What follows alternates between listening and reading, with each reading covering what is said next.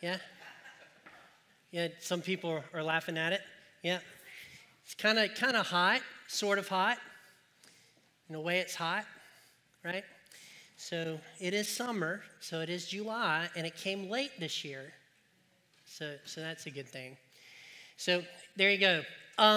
We started a sermon series last week called You're Putting Me On. If you haven't listened to the first one, I encourage you to go back to the YouTube page and look it up and watch it from beginning to end, of course, and kind of get caught up. Because this one starts at where kind of we ended that one, okay? So You're Putting Me On. So I want to show you this picture to kind of relate back to last week a little bit. This is a before and after picture, okay?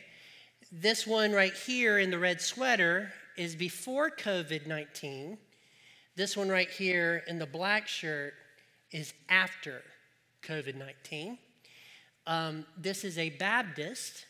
And because there have not been potlucks, we have lost a lot of weight.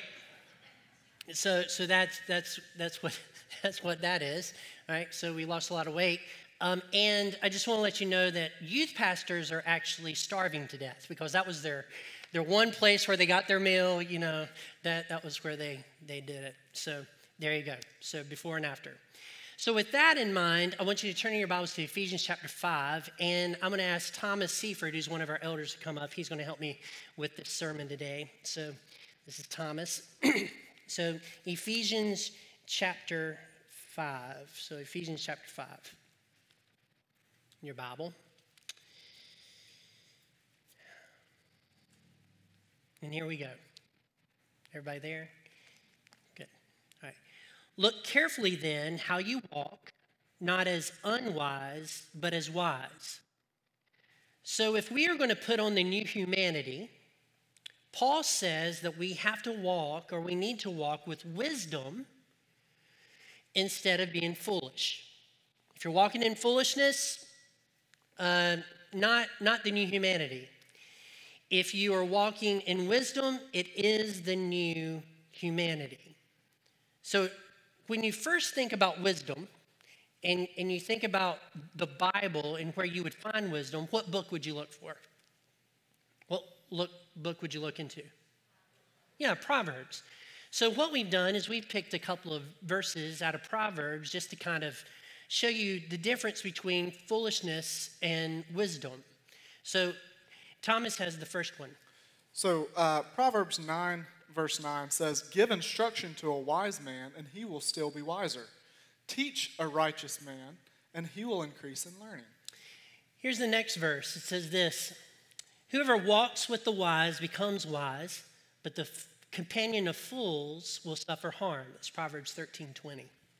And Proverbs 17:24 says, "The discerning sets his face towards wisdom, but the eyes of a fool are on the ends of the earth." The next proverb we have is Proverbs 29:11 that says, "A fool gives full vent to his spirit, but a wise man quietly holds it back." And Proverbs 18:2 says, "A fool takes no pleasure in understanding, but only in expressing his opinion." Facebook. Okay. Sorry, that slipped out. Okay, so next is my personal favorite. "Even a fool who keeps silent is considered wise. When he closes his lips, he is deemed intelligent." The Message Bible would put it this way: "Be silent, because for you, that would be wisdom."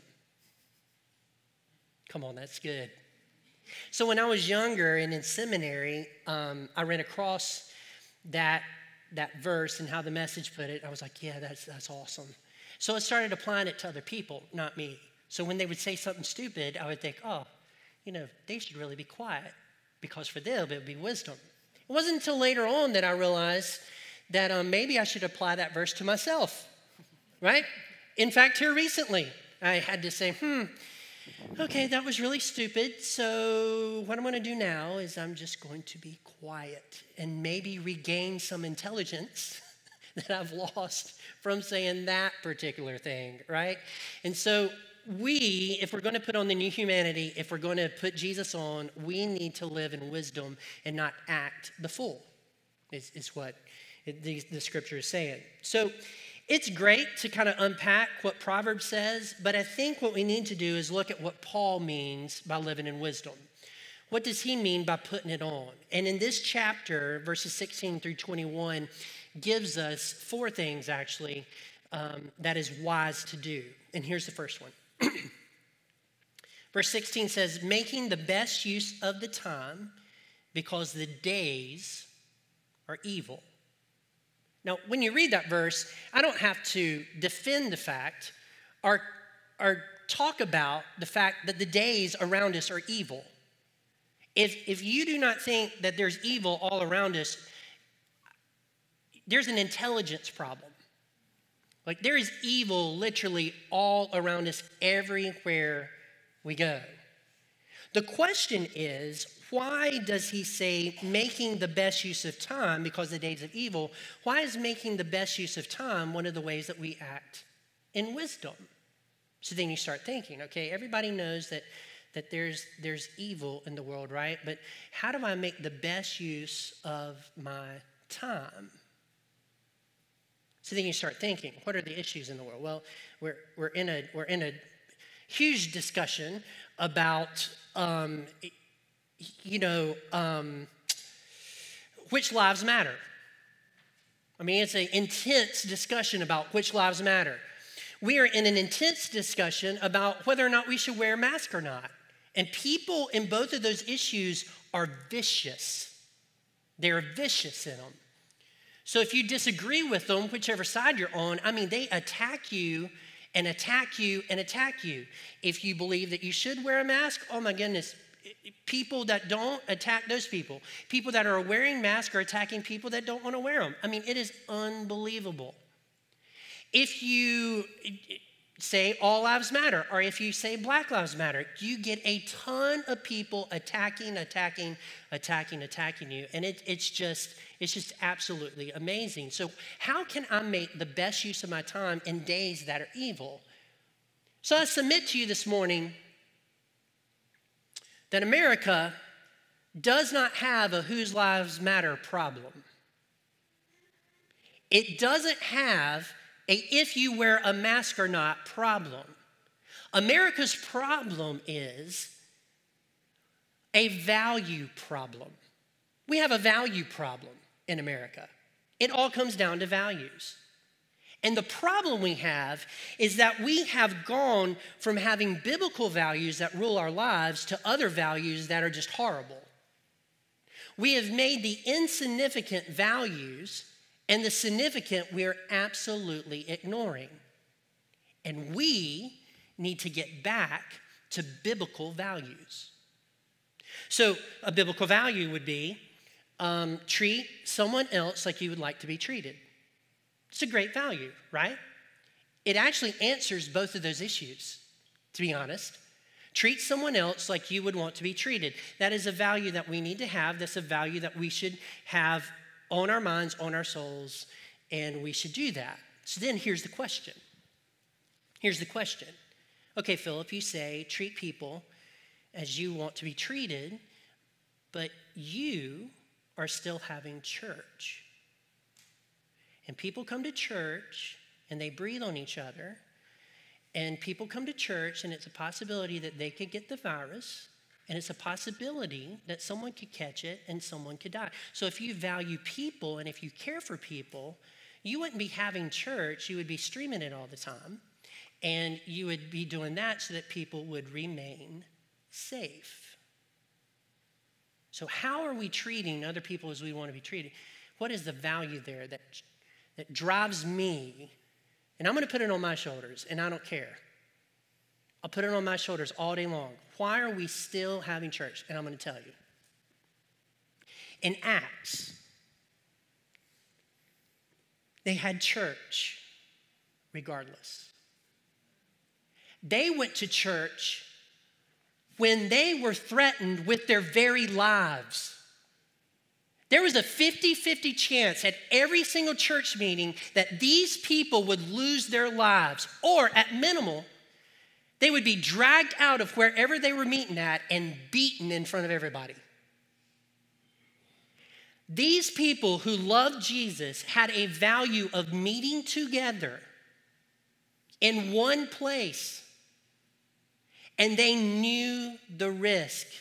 Maybe I should put it to you this way. There were families that brought their whole family to church, knowing that their kids had the possibility of being beaten because they were going to be overrun by the Romans and dragged out, and that's what was going to happen to them. These are people who valued meeting in church and meeting together at a very high value, and they did it. So if you ask me, am I concerned about getting sick, or if I'm concerned about dying in the church arena, I'll have to tell no, I'm not concerned about that. Because my value is not safety. My value is meeting together as believers that are one with the blood of Christ. When did the church get to the place where safety became more of a value than meeting together? When did that happen? When did that happen? Well, let me pause here a moment, because I just want to be clear. There are some people in our church that shouldn't be here. Parker Bailey should not be here. He's fighting cancer. His immune system is way down. He should not be here. And I could list several people that need to be at home because they don't need to be here, and that's good. The people that are sick need to stay at home so that we don't get it, right? They take their temperature, they stay at home, they stay awake. Those people need to stay there. That's not what I'm talking about. I'm talking about believers that are coming across saying that we shouldn't have church because of the fear of getting sick or the fear of death. We have forgotten what the church is. The church is a family. And Jesus Christ died for you and I to be able to be a family and live together. And in the first century, they went to church, and it was a 50-50 chance, more of a chance of them being beaten, more of a chance of them losing their lives than you catching a virus and dying by it. Come on, church. We have gotten to where, I don't know, I don't know. It's really a little bit irritating. Last night, this is actually not something that I plan to do even on Saturday morning, this little bit, so just want to let you know that. So I'm disobeying one of my rules. But last night, Nicole and I were sitting and we were talking about a vacation. We would like to go somewhere on Thursday, Friday, Saturday. Well, I don't know if you know this or not, but I'm a little bit of a germaphobe. You may not think that because I'm doing this, but I'm a little bit of, I don't like other people's germs in my space. Okay? I'm germaphobe. So I'm talking to her about that. And my main concern about going somewhere on vacation is that I would stay in a hotel where somebody else that I don't know has slept, and they've breathed their germs onto the pillow, and they've breathed their germs into the room, and they've breathed their germs into the bed, and I don't know who they are. I don't know who they are. And I know if you're watching, please forgive me, and you work in the cleaning system of a hotel, I don't trust you. Okay, I don't personally trust you. So I walk into a room and I'm thinking, okay, where are the germs at? Where did they not clean? My wife looks over the bathroom and stuff and makes sure that everything, but I'm still wondering who breathed on the pillow, who did this, how can I sanitize, how can I keep myself safe? So my issue with going somewhere is a safety issue for my family, right? So I'm very concerned about that. Do you know I haven't thought about that one time when it came to whether or not we're going to have church? Haven't thought about that one time. Now, do I sanitize my hands? Of course I do. If I shake a bunch of people's hands, I'm going to sanitize my hand. I do that during flu season. It's nothing new for me. So we're in a culture where that is our conversation. So a couple points about that. First of all, everybody in this room has at least done grocery pickup. And there are people in this room that have also went to a restaurant and trusted that restaurant and those people were not sick before they picked up their food and they brought it home. I love Chick-fil-A, but I'm telling you, you don't know what's going on in Chick-fil-A and who's been sick and who's not been sick. And if you're eating Mexican, I will not even start with that environment. Not trying to say anything, but trying to say something. Wendy's has always been dirty. Always has. Love their Frosties, always been dirty. Always been a nasty, to me, a nasty place to eat. There are places, you have already gone and picked up food and brought it into your house. But you mean to tell me you can't have church for an hour? You've gone into Walmart, but yet you can't come to church because somehow or another you can't go to church. It makes absolutely no sense to me. There are people, Christians, good people, that have gone to the beach and stayed in a rented location where somebody else has been there. They have breathed all over the place. They have trusted the cleaning crew to make the place clean. And they've done the whole week and come back home, but will not come to church because they're afraid they'll get the virus. Please, please, please. That is absolutely ridiculous. It is absolutely ridiculous. Here's what that says. That says that you value your vacation and relaxation above spending time with God's people. That means that you value picking up your food at Chick-fil-A more than you value meeting with God's people. You see, it's a value problem. It's a value problem. And the value is, for some reason, God has put the church into motion and for the church to meet, and there is a power when we meet together. There's an encouragement that we meet together. There is a push to stay faithful to the Lord Jesus Christ when we are together. And the wolves out there do not want you to do this. You see, we have other values, and I'm going to meddle a little bit because I'm a tad bit upset about this. We have other values, okay? We have other values. We can't go to racing because we might get sick. We can't go to basketball games. We can't go to football games. And somehow or another in our minds, because we can't do those things, then we must not need to assemble at church. We have made that. See, there are people that miss church for all kinds of reasons. For this reason, for that reason. It has never really been a value for them to be here anyway. Because at the flip of a switch, they'll go off and they'll do something here because that is what they value. You live by your values. I live by my values all the time. I don't have to speak my value to you. I'm already living it. You don't have to speak your values to me. You're already living them.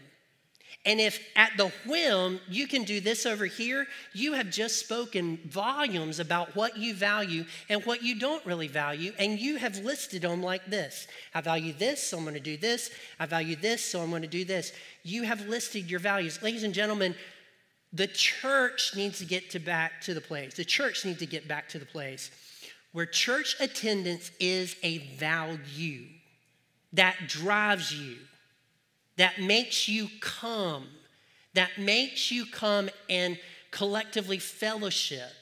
It is a value problem. And judgment starts in the house of God. So if you're going to the beach and you cannot make it to church, you have just told God what you value most. If you can make it everywhere else in this life and not make it here, you've just told God what you value.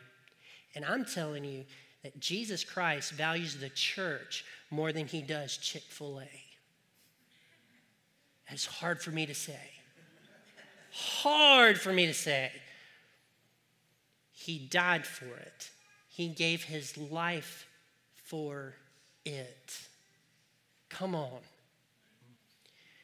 It's not just the church in Scripture that met with their lives on the line. It is churches all the way down through history. And I don't know if you realize this or not or have thought about it. It's only within the last 250 years that we've been safe to meet in one location, the United States of America. There's other locations that it's in and out. Sometimes they're free to do it, sometimes they're not, depending on what the government says and what the government, dictates. We have been free to meet. It has been absolutely a blessing that we could come to this location and meet in freedom and not have to worry about stuff. It's a blessing. You better capitalize on the blessing while you have it. Because there might be a point in time where we all have to sneak around, not because of a virus, but because the government has decided that everything we say here is hate speech. So it is time for us to make a decision right now. Are we going to value assembling together as Hebrews tells us to? Are we going to value that and get back to that, or are we not? The best use of my time in an evil day is to be right here. It's the best use of my time. The best use of my time. To be around other believers, other Christians, and pray with them and get encouragement from them. It is the best use of my time in an evil day, and it flies in the face of the wisdom of the world. Why are those people meeting together? We don't understand it. Of course you don't. You're unsaved.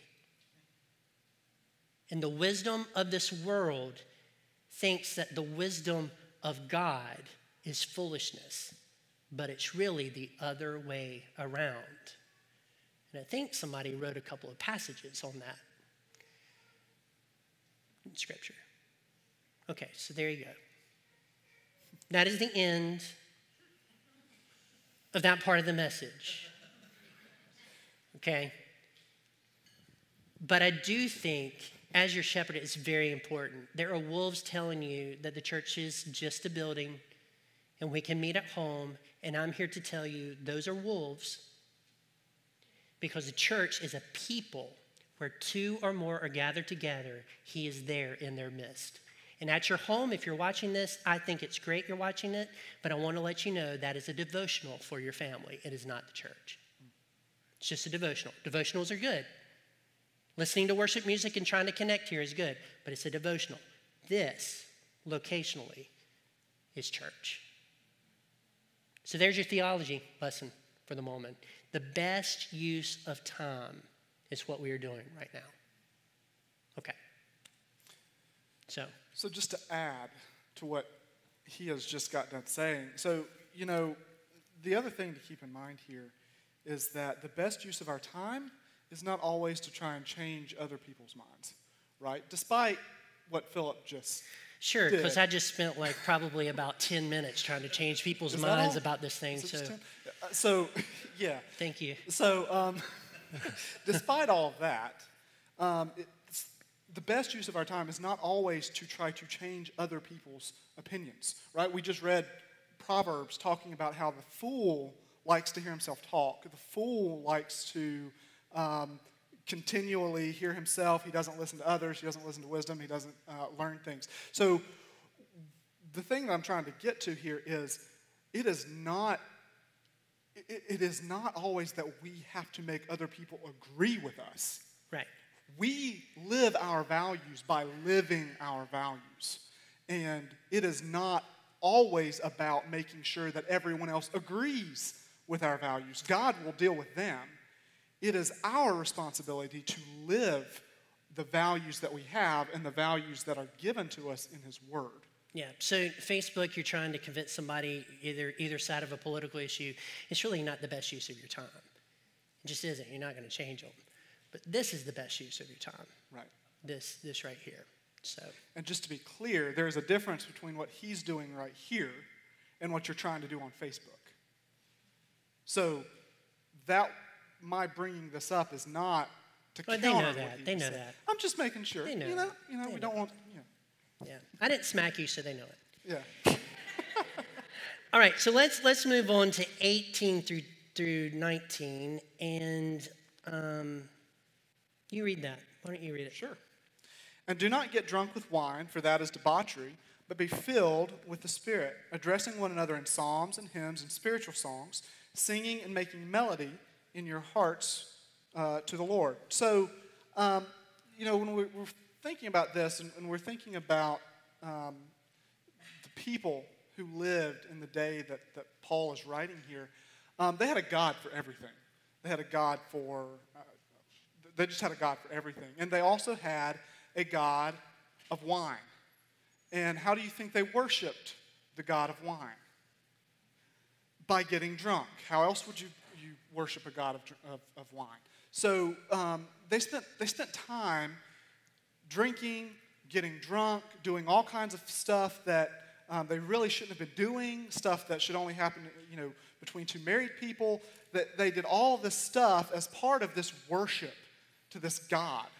And it was all in an effort to try to get favor with this God. Get favor with them, trying to get knowledge, get wisdom from this God, try to make their life better, which is interesting to me, because I don't know that any of us would really think of getting drunk as being something that improves our cognitive function or our ability to live life. Most of us would. That's not the first thing we go to. But that's where their heads were. If I'm going to get the favor of this God, then I've got to do all of this stuff. I've got to drink, I've got to get drunk, I've got to lose control, and I've got to earn this God's favor. But what Paul is saying here is that is not how we are to, that's not how we are to interact with the Spirit of God, right? That is not how we are filled with Him. Right. We are filled with Him by yielding control of ourselves to Him and by following His direction and allowing Him to rule our lives. Yeah, so I think it's interesting here that he brings in music, because I've been on a cruise ship before, and I've seen people that are drunk that sing, right? And they try the words, and then they fall a little bit, and they stammer a little bit. I mean, I've seen people that are drunk that sing, and then you have this over here, when you're filled with the Spirit, you sing. There's a contrast here between not being in control and actually being in control of your functions. So when you sing, you're in control of your functions. You're not wobbling around, you're not falling around, you're not out of control. The Spirit isn't something that comes upon you and all of a sudden you're out of control. In fact, it's a dualistic thing. At any moment in time when you're filled with the Spirit, at any moment in time, you're in control of what you're doing because you're allowing the Spirit to control what you're doing. And at any moment in time, you can choose not to follow the Spirit and submit to Him and do some sin over here, and then the Spirit is no longer in control of your life, no longer in control of the sin that you're participating in. So when you're filled with the Spirit, you still have control. So when you're singing, you have control. When you worship, you have control. There's a control factor here that is unlike someone that is drunk, that is singing, that is falling all over themselves, that is convulsing. And and just to kind of bring something else out that someone out there may be thinking, well, Philip, we sing songs about falling down all the time. Yes, we do. Right? I mean, we fall down. That is actually a worship song, right? Mm-hmm. So how does that relate to what we're talking about here? Well, scripturally, every time somebody fell down, they were still in control of themselves. Every time. Let's take Isaiah. Isaiah was in the presence of the Lord, and he fell down prostrate on the ground, and he didn't move. But he still was thinking. And we know this because in Scripture, he was thinking, I'm not holy, I'm not holy, I'm not holy. So what happened is an angel walked up to him and said, stand up. And he said, I'm not holy. So the angel went over up underneath, and this is a cool thing I can't unpack, but just absolutely cool. He goes over and he reaches for a coal up underneath God's throne, and he comes back and he touches Isaiah with it, and he says, stand, you have been made holy. You see, we fall before the Lord because God is a holy God and a righteous God, and we're in awe of Him. We go to our knees in worship, and God understands that. So when we hit our knees or we're on the floor or whatever we're doing, we're in complete control of what we are doing because that whole act is a focus on the God that created us, who is more righteous than us, who is more holy than us, and that is what we are doing. It is the duality. Filled with the Spirit, controlled with the Spirit, means that you're in control. For instance, Acts 2, I know people's minds go to this. People looked at them and they said, hey, you're drunk. And Peter says, no, it's not even 9 o'clock in the morning. Right? He says it's not even 9 o'clock in the morning. And then he explains to them what is going on. Because the whole time that he was filled with the Spirit, he was still in control. He wasn't out of control. They were wondering why the joy was there. They asked what was happening, and he was able to respond, because when you're filled with the Spirit, controlled by the Spirit, you still have control over what you are doing, and so did they. So, there you go. Well, good. So it's all about then us recognizing our unworthiness, Right. in response to God's holiness, and then being in control of ourselves, making a conscious effort to demonstrate that to God with our actions. I do think it's interesting here that being filled with the Spirit is actually a way that we can be wise. It's really interesting because we're living in God's wisdom. But let's move on to the next one. Okay. Verse 21 says this: submitting to one another out of reverence for Christ. So if we're going to be wise, we're going to submit to one another. What in the world does that mean? Well, flip a page over to chapter 4, verses 25 and following. And this is what it says. Therefore, having put away all falsehood, let each one of you speak the truth with his neighbor, for we are members of one another. Be angry and do not sin. Do not let the sun go down on your anger, and give no opportunity to the devil. Let the thief no longer steal, but rather let him labor, doing honest work with his whole hands, so that he may have something to share with anyone in need. All of that is wisdom. Let no corrupt talk come out of your mouths, but only that which is good for building up, as fits the occasion, that it may give the grace to those who hear. That's wisdom. And do not grieve the Holy Spirit of God, by whom you were sealed for the day of redemption. That is wisdom. Let all bitterness and wrath and anger and clamor and slander be put away from you, along with all malice. That is wisdom. Be kind to one another, tenderhearted, forgiving one another, as God in Christ forgave you. That is wisdom. So what from that do you want to I think it's interesting here that at the beginning of the passage, he starts out by saying, be angry and sin not. And then once we get down to verse 31, he says, let all bitterness and wrath and anger and clamor and slander be put away from you, along with all malice. It's very interesting to me that he references anger twice, right? And in the first passage, he makes a distinction. And it's clear to us that there is sinful anger and not sinful anger, or righteous anger. And then in the last passage, there's no distinction. In fact, it is in the middle of a passage that is filled with other sins.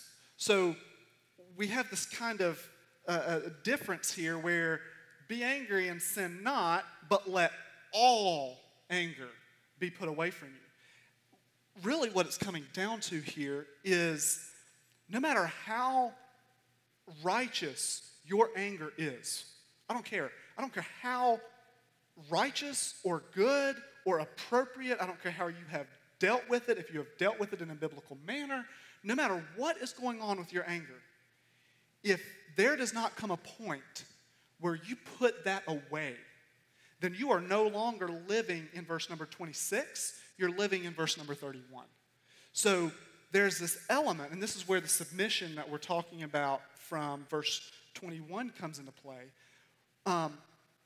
There comes a point where we have to let go of the anger, and we have to submit ourselves to someone else who is asking forgiveness, right? That is a hard thing to do, to be able to say, you have hurt me. And now you're asking for forgiveness, and I'm going to grant that. Well, one step further from that is if that person didn't ask for forgiveness. Right. Like if they never did, and you submit to the place where you say, I forgive them. It's not that you don't have boundaries. That's another message. Oh, right. But you forgive, and that anger just goes away.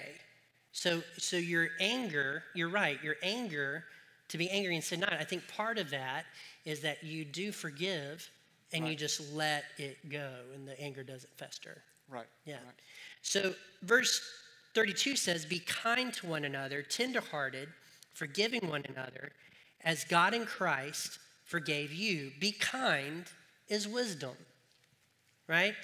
Tenderhearted, forgiving one another, as God in Christ forgave you. Last year when I was working on this, Nicole and I had some tension in the home. Nobody else does have tension in their homes.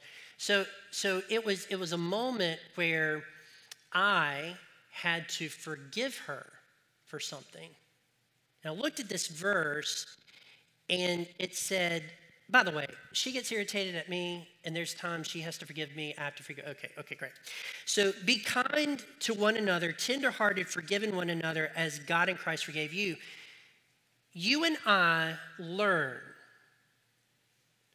what it is for God to forgive us when we are forced to forgive our spouse.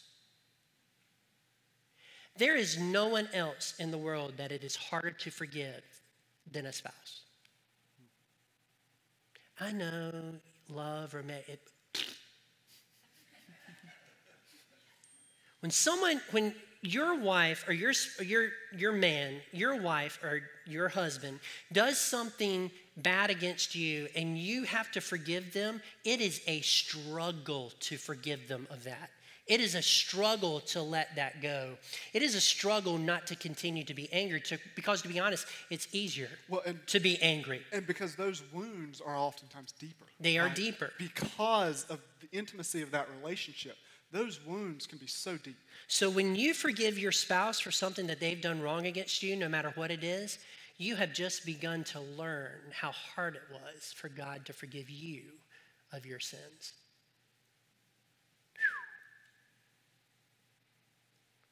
Be kind to one another. I'm supposed to be kind to Nicole. And if she does something against me, I am supposed to forgive her. What does it say? As God in Christ forgave you. We learn about the forgiveness of God. I know I've said this before, just a few minutes ago. We learn about the forgiveness of God when we forgive someone else and how hard it is. That, ladies and gentlemen, is wisdom. It's wisdom that surpasses all understanding. There's some people that I've forgiven in my life that it was stupid. Like, for the world's perspective, stupid to forgive them. But when you forgive them, there's a wisdom that comes that surpasses all understanding. It is an amazing thing. So, the last thing, as we wrap this up, I want you to look at verse 17, and it says this. Did I do something wrong? No. Okay, you I was, no, never mind. Okay, great. Did you want to say something? Because now's the time. No. Okay, great. Okay, 17. Therefore, do not be foolish, but understand what the will of the Lord is. What did you get out of that, Thomas? So, when we think about this verse, therefore, do not be foolish, but understand what the will of the Lord is. Understanding is linked to that idea of wisdom that we're talking about. And when we try to figure out what does that really mean, by failing to have understanding, our hearts live in darkness. When we fail to have the wisdom and understanding that comes from God, our hearts live in darkness. And when we live in darkness, we become part of the problem that we read about just a verse or two earlier when it says, because the days are evil. When we are not living in the wisdom and understanding that comes from Jesus Christ, when we are not putting him on, Right. and we are not living in his wisdom, we become part of the problem, making the world evil. But we should not be that. We should not be part of the problem. We should be part of the solution. Putting on Christ realigns, it reorients our thinking, it changes our priorities, our values. And when those values and those priorities and those thoughts are changed, and we begin to think like Christ, we become part of the solution. We are part of his solution for the world in which we live. And we are able to communicate to the world around us his love, the love that we have just begun to understand. Yeah, right? Yeah, that's right. So, here's the question and the challenge. Are you putting on the new humanity? Are you putting on Jesus Christ? Are you, what was that first point? Are you making the best use of your time because the days are evil? Are you getting back to the values that we need to get back to, the biblical values? Are you, what's that second one? Are you filled with the Spirit? Yeah. Are you filled with the Spirit? Are you allowing him to control your life, or are you just not submitting to him? What is the third one? Yeah, submit to one another in love. I'm glad you all listened. Submit to one another in love, right? Y'all didn't expect me to ask you this.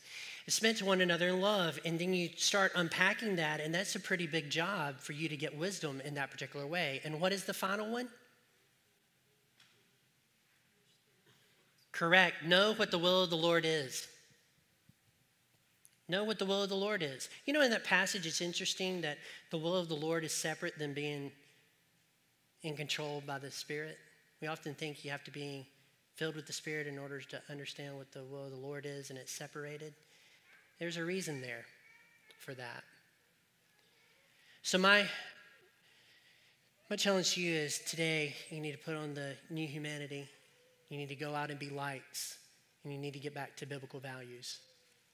If you're making mask your main focus in life, you are so missing it. If you are making which lives matter the focus of your life, you are so missing what God wants you to be for the entire world. Amen? All right, let's pray. Heavenly Father, we thank you for this day that you've given us. We thank you for this passage. We thank you for the truths that are there. We're thankful that through the blood of your